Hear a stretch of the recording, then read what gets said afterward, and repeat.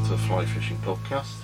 I want to show you how to tie my foam Hawthorn fly. It's a new fly for me this year. It involves using a dubbing needle or one of these extended body needles, and a little bit of foam, which is about 1 centimetre long.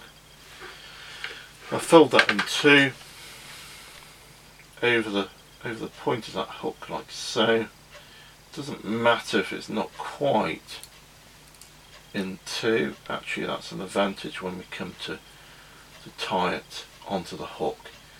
We're going to try and taper that end.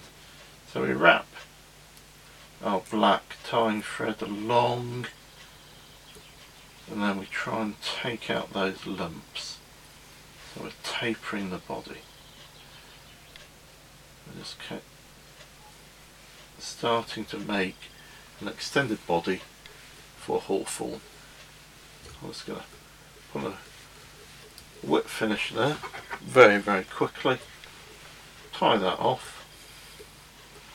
Well, there we go. Our extended body is made. I'm just going to take that off. So what I've done is I've taken that foam body and whipped it onto the top of the hook, which is a lightning strike emerger hook, scud emerger, size 16 hook. Very good hooks, particularly like them. They're retailed by Waspy and worth getting hold of.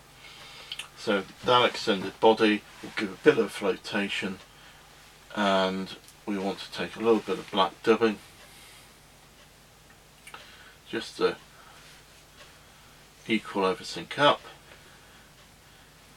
and we're going to take it towards the eye. And when we get to the eye, the other thing we want to do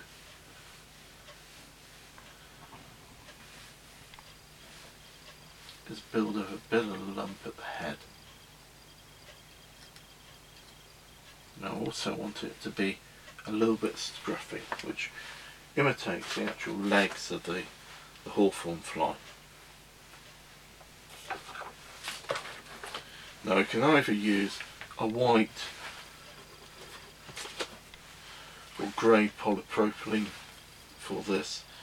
The actual Hawthorn fly, the wings are a clear or grey colour, but I found actually using a white polypropylene very helpful in terms of seeing the fly. You don't want too much. This is definitely a situation where more is less. Just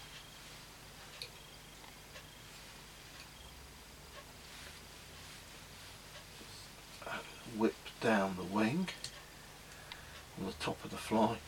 That can be doubled over if you want to. It does give a little bit more flotation, and it also gives you a nice sighting for the fly. The thing about Hawthorn flies is the time of year they're actually coming off, you tend to get a lot of bubbles on top of the water, a lot of blossom as well from the Hawthorn bushes, and those all tend to be a bit white. Now what I'm doing here is I'm adding a bit more dubbing, so we've got a very pronounced head. I want to take to that a dubbing brush and brush it back, just so we scrub out the dubbing, and that gives the impression of trailing legs. And from there, this very simple thing is just a whip finish this hook, and the fly is finished. I usually give 3 quick whips or half hitches. Always feel 3 is far more secure. I don't tend to varnish my hooks. I might put a bit of wax on there, but quite frankly, after 15, 20 trout on a particular pattern, the pattern's fallen apart before the actual flies come undone, so it's well worth just not varnishing things. It's a bit quicker and out fishing a bit faster if I do that. Give that a whirl. This year olives, emergers, hawthorns have been the predominant flies. I've seen a few mayflies coming off, and we're talking about sort of 18th, 19th of May now. If things warm up a bit more, we'll get a few more mayflies, but what's predominantly catching the fish's eye at the moment are hawthorns or olive emergers still. Given the world, fish are starting to rise a bit more at this time of year, and these are good stock patterns. You'll be able to fish this year in, year out, and throughout the season there will come up for this fly.